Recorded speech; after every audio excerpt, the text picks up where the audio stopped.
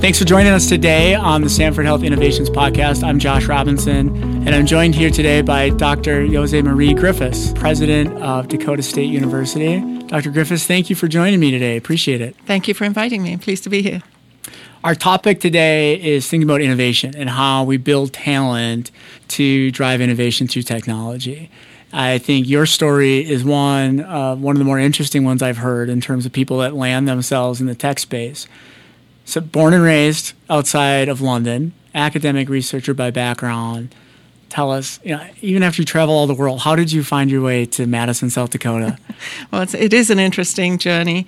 First of all, I do have technology in my background, so I started off in physics and moved over into computer science, computational science. Mm-hmm. I was invited to this country to go and be a visiting professor at UC Berkeley. And while I was there, I was offered a job in Washington, D.C., doing work for federal agencies, predominantly the U.S. Department of Energy. From there, I went to the University of Tennessee as a distinguished scientist, and then had my arm twisted to become a CIO. You know what that's like. I do, so yes. I was CIO for a number of years at the University of Tennessee, and then recruited to go to the University of Michigan as their CIO, the first CIO they really had. I bumped around a couple of other universities after that, but eventually I was looking for a position where I could take the experience that I developed over the years and where I could apply it. And Dakota State, the mix of programs they have at Dakota State seemed very, very close to my background and experience. And I thought perhaps I can bring some of what I've learned from around the world to Dakota State. And it's worked very well so far. That's a great story. And I should mention DSU it's a powerhouse, not only locally, but regionally. And some of the things you've been doing with the NSA and some other federal government programs is just amazing. 2 out of our very senior exec leader team in technology here at Sanford are DSU alums, which you know. So it's a great program we're very proud of. Yeah, I like to say we've evolved from the little university on the prairie to the cyber powerhouse of the plains. I like that. Yep. I want to steal that, shamelessly, of course. So we're talking about innovation, and that's a term we come across a lot in our field. Frankly, it's a term that's a little frustrating to me because I think it can be overused, and I haven't really found, you ask 2 people that question, you get for sure 2 different answers. So what does innovation mean to you? How do you define that? To me, innovation means looking at developing solutions to problems that haven't been developed before. In a way, that's the researcher in me. I'm always looking at sort of generating new knowledge or new approaches. I think you can teach innovation, you can teach the process of innovation, but innovation is almost a mindset. Mm-hmm. You have to have people who are willing to take risks, careful risks, but nevertheless willing to go and look outside the box and try something new. If you're not willing to take a risk, you can't be innovative. Mm-hmm. So to me, that's a key element for innovation. And technology, of course, breeds innovation just in and of itself. It allows you to think about doing things in new and different ways. And every now and then you have an aha moment that really takes you forward a big leap. And that's very satisfying for people who are entrepreneurial in nature, people who are innovators, people who like to do new things. We had dinner probably about a month ago now. You were kind enough to invite us in your home, and then the very next day, I bumped into each other in the airport. Yep. You're going to Silicon Valley. I know you have testified in Congress and other things in D.C. You cross paths with leaders locally, globally, nationally. Who do you see that's doing innovation really well? Well, I think everybody tries to do some innovation. I think that we see some of the big companies. I think Amazon has turned us on our heads in the way we think about things we do every day. Mm-hmm. It's changed people's lives in quite very distinct ways. In education, I've seen Arizona State University has a very entrepreneurial president that thinks out of the box and pushes the envelope a lot. I've enjoyed interacting with him and watching the way he develops. I think everybody is trying in a way to innovate. So the first to market are the people who try to innovate. There are organizations that stay back in your own field. I mean, in healthcare, we've seen tremendous innovation driven by technology, and now we're looking at turning that again on its head as we say, a lot of healthcare is not going to happen at the big major medical centers. It's actually going to switch over to healthcare in the home, particularly for people who have chronic conditions where, they don't really need every single visit to go to the major medical center, but can report back and be managed, have their circumstances managed remotely through the use of technology. So I think innovation happens all over the place. We do tend to be a little resistant. Even I'm a little resistant. Every time I'm asked to change a password, I think, really, do I have to do that one more time? Because, I have lots of passwords for lots of systems. So we always resist a lot. I did a study on diffusion of innovations a number of years ago, and Everett Rogers had written the book, The Diffusion of Innovations, and he came to work with us. And we looked at innovations in information systems and information organizations, and it was very clear to me that no organization can innovate in all areas. You can innovate for a while. You can be very successful at innovating for a while, but you just can't innovate on everything all the time. It's too stressful. It takes a lot out of you, and you just can't quite consolidate on the innovations that you do make successfully. So I think we see people coming in and out of the innovation cycle. I don't think anybody in particular, or any one organization, is particularly innovative over any other. The key ultimately is going to be how and when do you move? Do you think about what your move is going to do for your market or your market value? And are you able to sustain that move forward to actually generate the kind of innovation and the effects of innovation that you're expecting? It's been my experience, some of my frustration with that word innovation is so oftentimes people think it just kind of happens by accident. And how we think about innovation at Sanford Health is just the opposite. You really do have to be intentional around it, all the way from, you mentioned it earlier, it's a mindset. Well, you have to hire for that skill set. You have to hire for that kind of personality and mindset. And we're very intentional about that at Sanford, all the way down to really being constructive around what kind of compensation models do you have for those people that are on the team and are being innovative. You have been accused, I'll use that word, but you've been accused of really being a leader and one of the most innovative people in our region. And for all the right reasons. I use the word accused, but I mean that as a compliment. How do you think about innovation at DSU? Or how does organizationally DSU approach innovation? Well, when I arrived at DSU, I took a little time to find out a little more about what DSU was, how it had evolved to where it was, what we were doing well, what we seemed to be built at strength, what seemed to be our strengths. And then, so you didn't come in and change everything on day two? There were those people who come and sweep clean. I think that's the wrong thing to do. First of all, you'll lose a lot of good people that way, and that's never been my mindset. I think every individual wants to do a good job. Sometimes they're not in the right kind of position. Sometimes it really isn't going to work out. But for the most part, people want to do the right thing. So I found at Dakota State a very, very good series of academic programs in the area of focus that they have, which is computer science and cybersecurity. Very, very good programs. But what I found was, while they were a leader nationally, they perceived a leader nationally by a narrow set of people, every academic institution in the country is chasing computer science and cybersecurity. And many institutions have deeper pockets than we do. So the question was, how can we stay in the lead pack? And we then made changes so that we could stay in the lead pack, and that was to develop a research activity. We're opening our new first research facility in a couple of months. We strengthened our academic programs. We took that niche mission that we have, which is to be the computer science information technology school of the public higher education system in South Dakota, and instead of seeing that as a weakness, saying, well, all the things we can't do, we strengthened our resolve around that mission and said, what else can we do that focuses on this mission? And how can we make that strong throughout the institution? And then, of course, you attract the people who can help make the dream a reality. It's a process, though. It is. It takes time. It takes energy. That's why you can't innovate in all areas all the time. You'd just be exhausted. I mean, it just takes a lot out of you.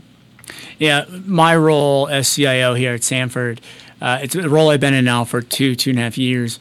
was asked to step into the role because I don't have a deep technology background. We recognized our team was at a point where we really needed to go through a business transformation, and I was asked to help lead them through that. And so I don't really look at my value to the team as driving some of the deep technical work, but really driving some of the talent things. So this is a topic that's something very near and dear to my heart.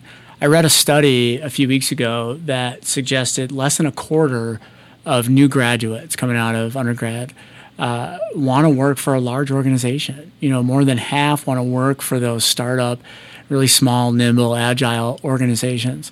So the reality is I lead a 700-person technology team that's in support of a $6 billion enterprise. One, how do you interpret those statistics? And two, there's a lot of people that are in kind of my shoes. You're leading not a startup, not a small team. How do we approach it? How do we be attractive to the kids you see every day? I think the statistics are largely right, especially with this new generation of young people.